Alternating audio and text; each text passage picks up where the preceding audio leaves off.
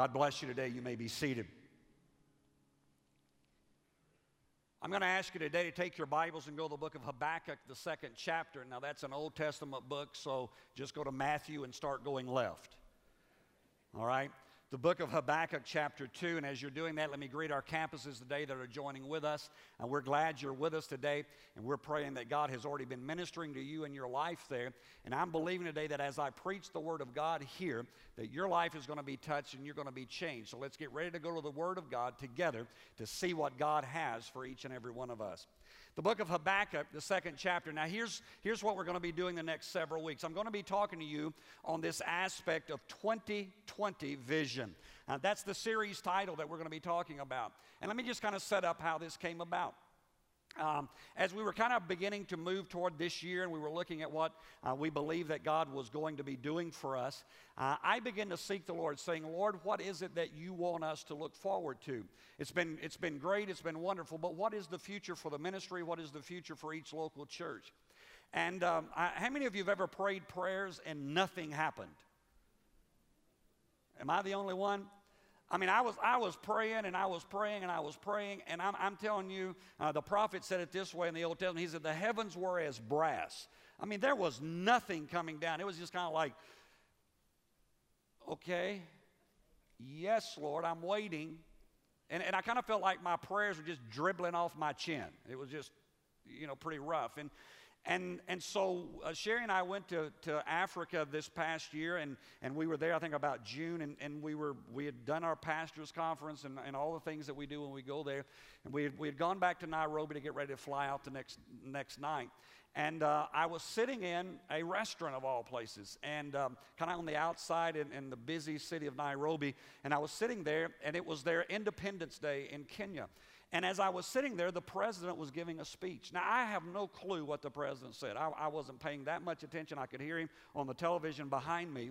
But it was as in he said something. There was something that sparked something inside of me. And it was like within 10 minutes' time, God downloaded to me the next 10 years of ministry. And so over the next few weeks, I'm going to be sharing with you what that's going to look like, and what we're going to be believing is our 2020 vision. That by the end of the year 2020, what Love and Truth churches are going to look like, what's going to be happening, and how it's going to take place. But to do that, we have to have a biblical foundation. So the book of Habakkuk, the 2nd chapter, beginning in verse number 2 today, and reading a couple of verses to you, says this.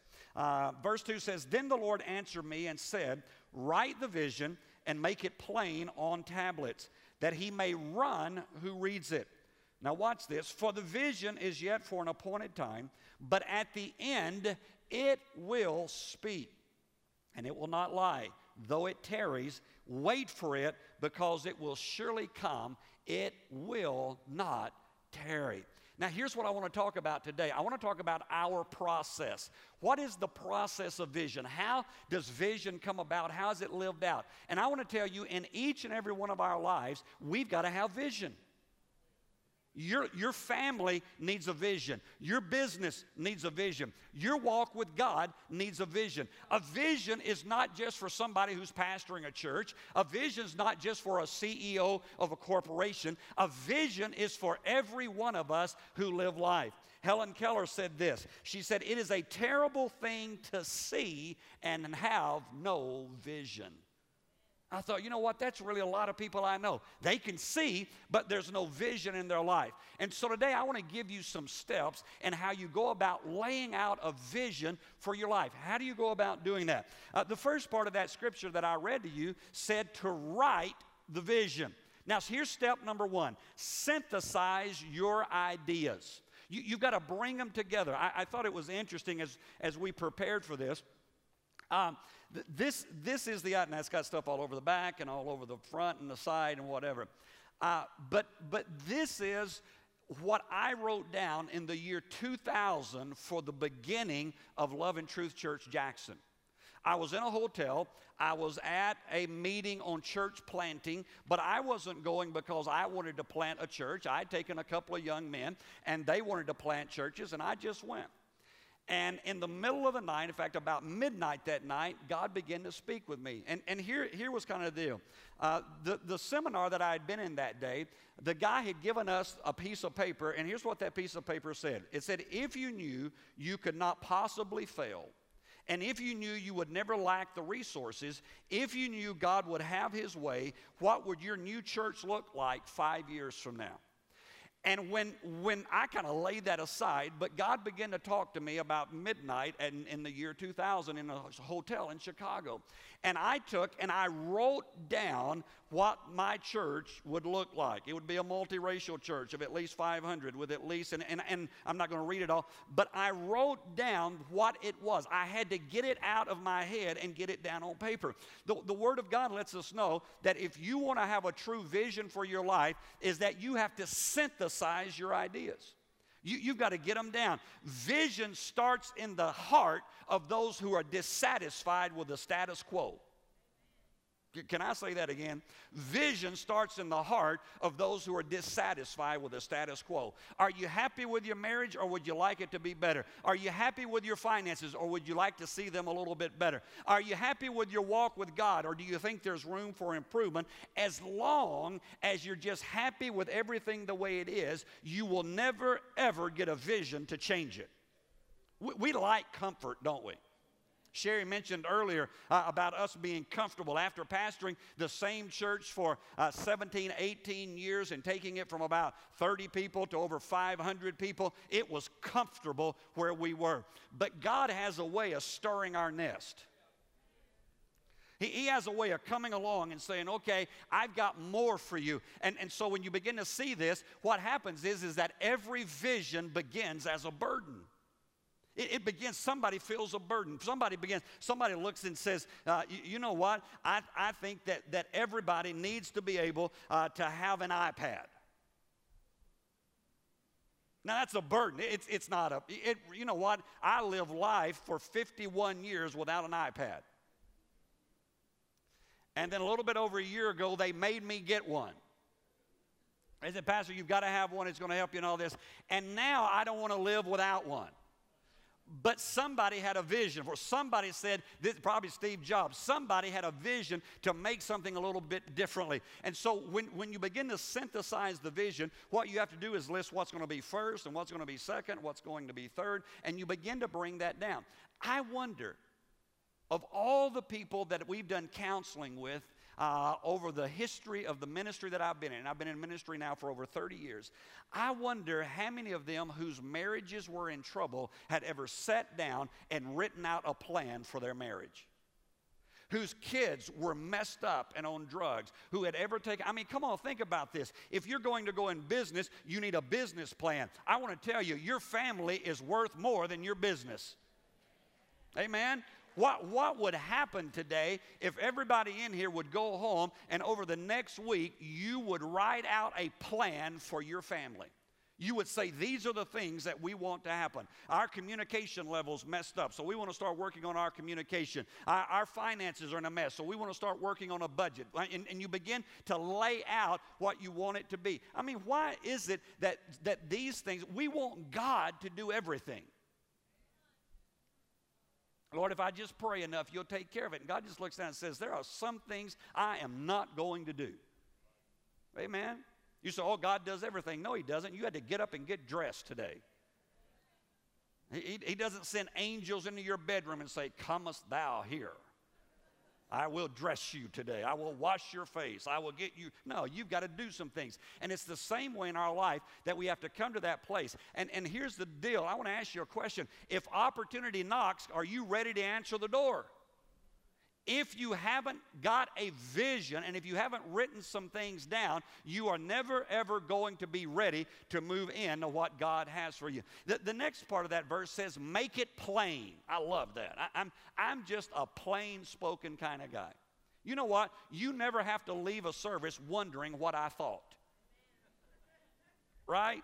You never walk in here and say, I wonder what he really meant. I mean, I'm just the kind who I'm going to make it plain. So step number 2 is this, is that you've got to take it from a dream to a vision. And I'll explain what I mean by that. You've got to take it from a dream to a vision. I want to tell you something about dreamers. Dreamers are a dime a dozen. The difference between a dreamer and a visionary is that a visionary has a date. Now, what I mean by that is a visionary says, this is when it's going to start, this is when it's going to happen, this is when it's going to take place. Dreamers are, well, you know, one of these days. I mean, come on. Most of us dream about losing weight. Right? But most of us don't lose weight. I mean, we look in the mirror and go, I hate the way I look, but not enough to give up chocolate pie. I don't like, you know, I mean, why? Because it's just a dream. Dreamers dream about things being different, and that's great. But visionaries envision themselves making a difference. It's that whole thing. Visionaries say, you know what, I can do something. Now, I want to tell you, you have the ability to do something. You have the ability to make a difference in someone else's life, in a situation that you are involved in. God did not create you and place you upon this earth so that you could just take up space and one day die. God gave you the ability to make a difference. And what we've all got to find out is, what is it that I am supposed to do in this thing and in this journey called life? How do I go about making a difference? It may be in my family. It may be in the business world. It may be in the things of God. But whatever it is, I have got to come to that place where I am willing to live out my life with a purpose that is bigger than just me. I've told this before, but this is the mentality of a lot of churches. I read in Leadership Magazine a few years back that there was a church out west somewhere. I think it was Colorado. But anyway, it was out in the west part of the country. And the sign of the article said, church not accepting members. And I thought, church not accepting member, how stupid is that? See, again, I'm kind of playing. Right? I thought this doesn't make any, why would you not accept members? And I read the article, and the article said that there were 4 members still left. 4, count them. And they were not accepting any new members because they had a cemetery at the back of the church. And there were 4 plots, you got it, still available. And I thought, wow, what a vision for the kingdom of God. I mean, doesn't that just excite you? I mean, does that not just make, wow, I'm ready. I believe Jesus Christ came and gave his life so that we could be buried out back behind the church. I mean, that just galvanizes you, doesn't it?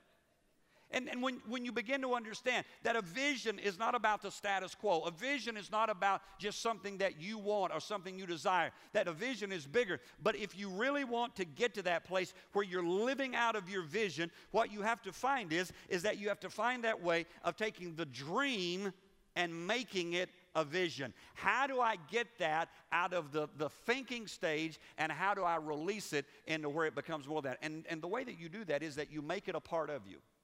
All right? It's a part of who you are, day in and day out. You listen, there are some people that if you get around them, within 5 minutes, you know what their vision is. Well, let me back up. I think everybody that you get around, in 5 minutes, you usually know what their vision is. The Bible says, out of the abundance of the heart, the mouth speaks. Out of that which is inside of us, it comes out. And it's interesting how many people are so caught up in insignificant things. And yet, God's called us to make a difference. And so what's got to happen is, it's got to go from my head to my heart. It's got to move. There's got to be some things here that begins to happen. So the Bible says, make it plain. Get it from that point that you are able to articulate it. If somebody were to come up to you today and say, hey, I want to know what is the vision that you have for your life, for your business, for your walk with God, are you able to tell them? Because if you are not able to tell them, all it is a dream. It is not a vision. Because a vision can be articulated. A vision has been made plain. The third thing goes on to say, step 3, he says that he may run who reads it. I love that. In other words, vision is action. Vision involves moving. Vision involves going somewhere. So the third aspect of a vision is that you have to impart it to others. All right? What the scripture is saying there, write it down so that it can be imparted to other people, that as they're running about in life and they're going about doing their life, that they are able to see what it is that you have as a vision in your life. Now, here's something I want to share with you. People buy into you first before they buy into your vision. All right? If your family members don't trust you, they're not going to buy into anything you say. If your coworkers think that you're a little shady and a little shifty, they're not going to buy into any grand dream you have. See, I've been involved in church work a long time and grew up in a pastor's home and a missionary's home. And what I've watched through the years is that I've watched in churches how often pastors overpromise and underdeliver. Right? I mean, they'll go to a seminar or they'll go to a conference or they'll go somewhere and get some great idea, and they'll come back and they'll say things such as, by next year we're going to double the church, we're going to do this, we're going to do that, and in about 3 weeks they forgot. But the people didn't forget. And all of a sudden, people would get excited about the first 2 or 3 times you do that. But then about the 4th or the 5th time, they go, same song, 5th verse. We've heard this before. See, in your life, it's a lot better for you not to say as much and over-deliver than it is for you to always be talking about all the things you're going to do. Why? Because people have to buy into you, and then they will buy into your vision. Here's what we've got to do. We've got to show others what the problem is, but not just what the problem. You know, it's easy to spot the problem, isn't it? How many of you know America's in a mess? Easy to spot. But, you know, I'm waiting for somebody who will show up with a solution. I'm waiting for somebody. Listen, if they'll show up with a good plan, we'll charge hell with water pistols. But they've got to get a plan. They've got to get something done. It's got to be somebody that I can believe that's going to take us somewhere and do something. The Bible lets us know that in this process, that what you've got to do is that you've got to make it plain so that he who runs may read it. The people that you impart it to, the people that you give it to. I heard years ago in class in college, one of the teachers said, if it's misty in the pulpit, it's a fog in the pews. And here's what I found out about vision through the years. About the time I get sick of casting it is about the time the church gets it. Doesn't mean you're slow. I don't mean that at all. Some of you are getting a little upset at me. I just mean that you have to recast vision time and time and time. I mean, think about in your family. Maybe you decided, maybe you went through Dave Ramsey's Financial Peace, which you ought to if you haven't. And Ramsey tells you need to do a budget. And it sounds good when Dave's talking about it on the screen. And so you go home all stoked. We're going to do a budget. And so you sit down and you list all the things and all the stuff, and you do this budget, and you find out you've got less money than you thought you had and more outgo than you thought you had and all this stuff. But you finally get it down, and for the first week it's exciting. And we're living by a budget. We're going to have money. We're going to do this thing. It's great. It's wonderful. And say you've synthesized it. You've written it down. You've got it in front of you. Until you walk into that store. And today only, there is an additional 50% off.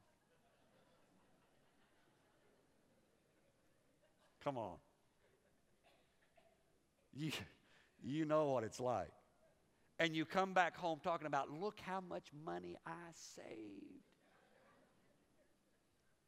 And whoever the other one is goes, but it's not in the budget. Yeah, but it was so good. It was so, I couldn't pass it up. Why? Because the vision's not plain enough yet. It hasn't become a part of you. It hasn't become something that's down inside of you yet. Because once it does, even if it's 75% off, you can walk right by it if you don't have the money to purchase it. All right? Step 4, Scripture goes on to say, for the vision is yet for an appointed time. The fourth thing you've got to do, and I'm talking in the sense now of Christians, is that you have to understand God's timing. You have to understand God's timing. And I will use a personal illustration for this because I know me better than I know you, but it's one that I saw years ago. I was in a meeting years ago in Kansas City with my mentor, Pastor Hardwick from Nashville, and a couple other friends of mine.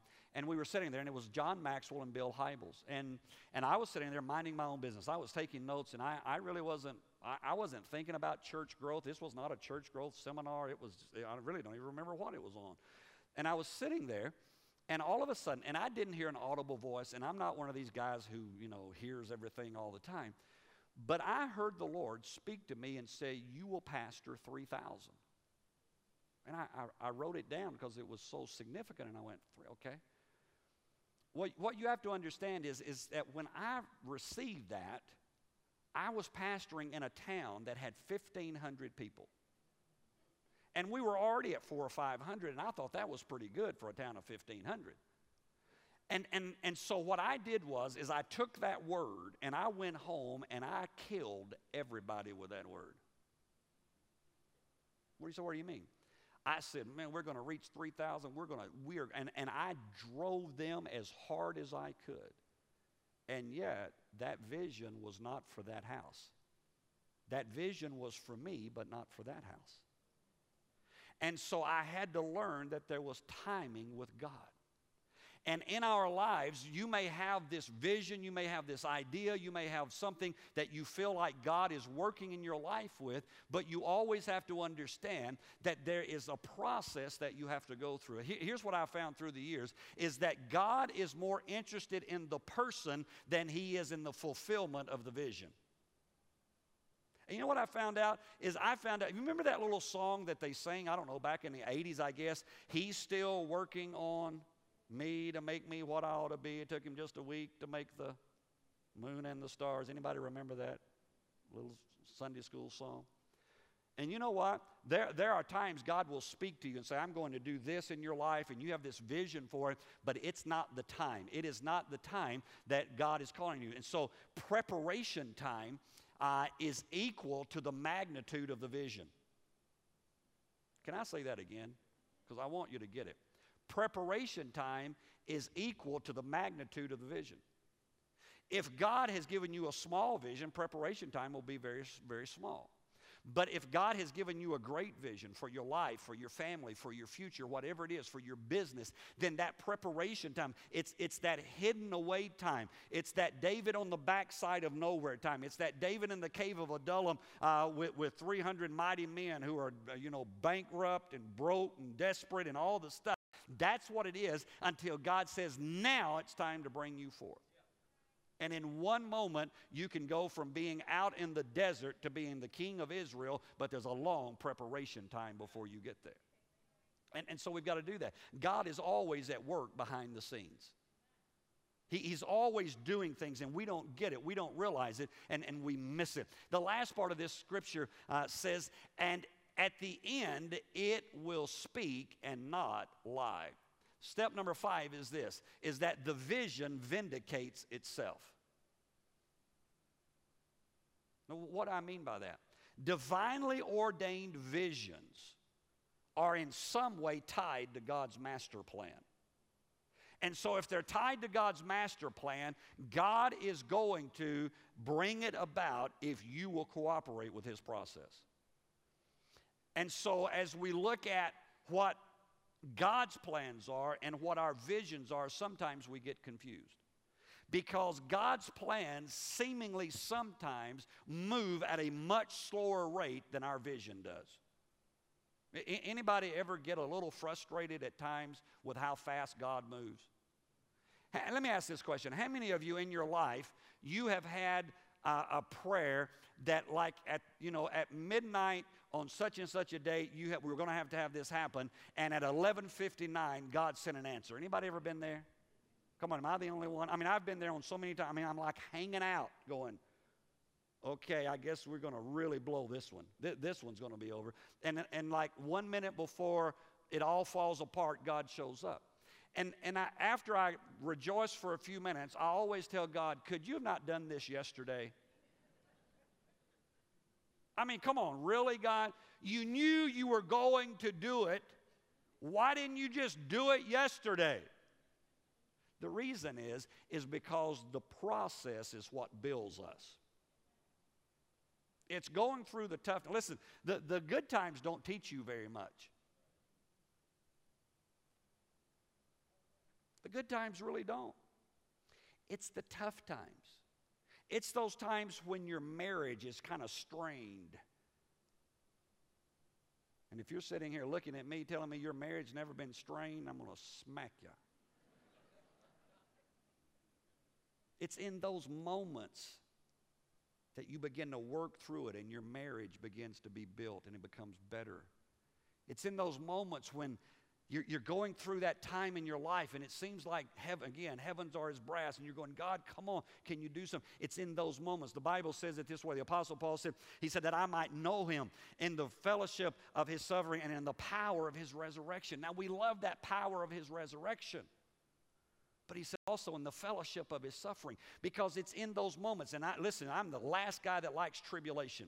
But there are those moments where you go through the crucible of life, where you learn what it is that makes you a better person, that refines the vision, that gets you to the point that you're able to say, you know what, I don't care what's going on, what's happening around me. I know that I know God has spoken.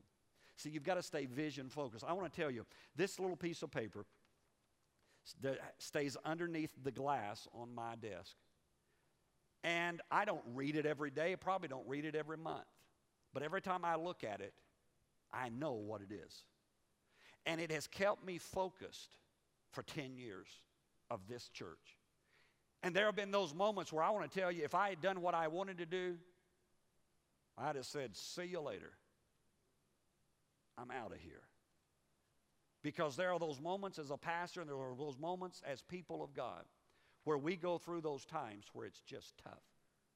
And yet, if we can understand the process of vision, if we can understand how to take the vision, write the vision, make it plain, that he may run who reads it. And as we begin to do those things, then we can begin to live life not in a reactionary mode. There are so many Christians who live life out of reaction. I found out that when I react, it means someone or something else is controlling me.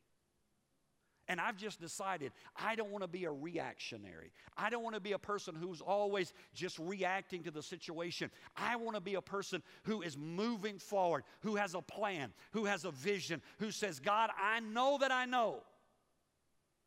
that you've called me to do something. And I want to tell you something today.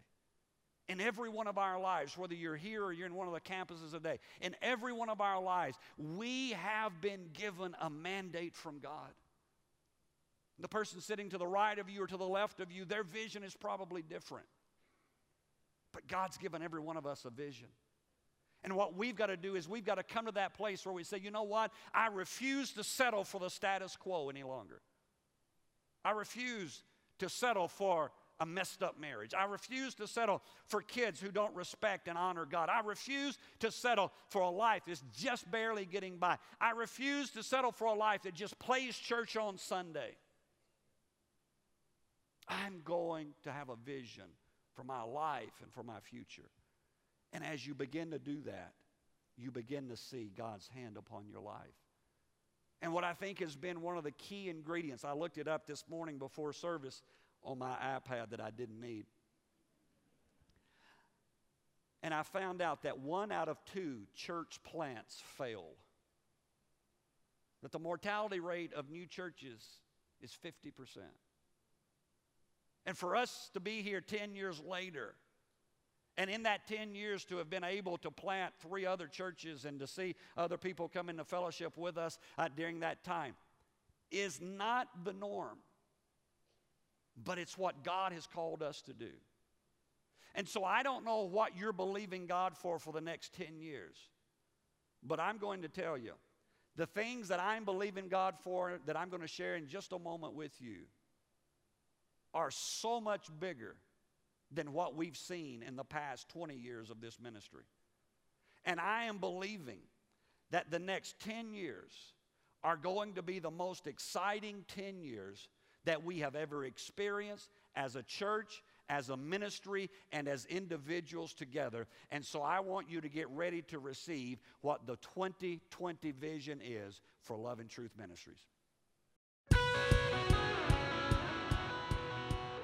Our vision is for Love and Truth Church to make a significant difference by changing lives to change our world.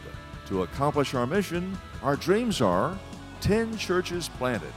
Our desire is to raise up churches in the surrounding areas of present Love and Truth churches.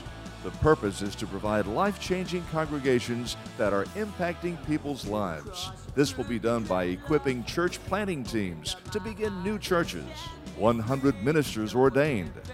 Our hope is to equip and train at least 100 people who are called into the fivefold ministry. This will be done in a multitude of ways, but primarily through Love and Truth University, which is a program that will give people both knowledge and experience for placement in kingdom ministry. 1,000 people sent.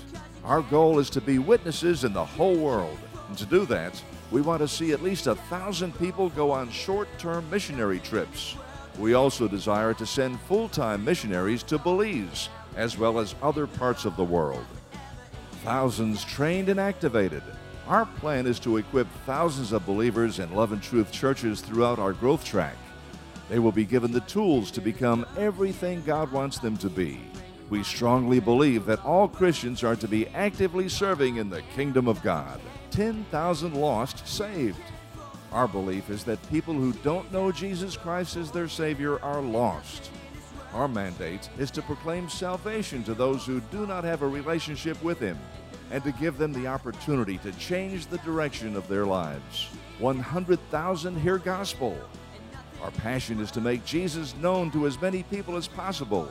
To do that, we want to use every means possible: print, radio, TV, internet, international crusades, and etc., so that people near and far can know about Jesus Christ, and we can plant seeds in their lives for salvation. Millions of dollars released. Our purpose is to redeem the time, for the days are evil. Knowing that biblically and understanding that time is money, we want to release millions into the kingdom so that lives around the world can be redeemed.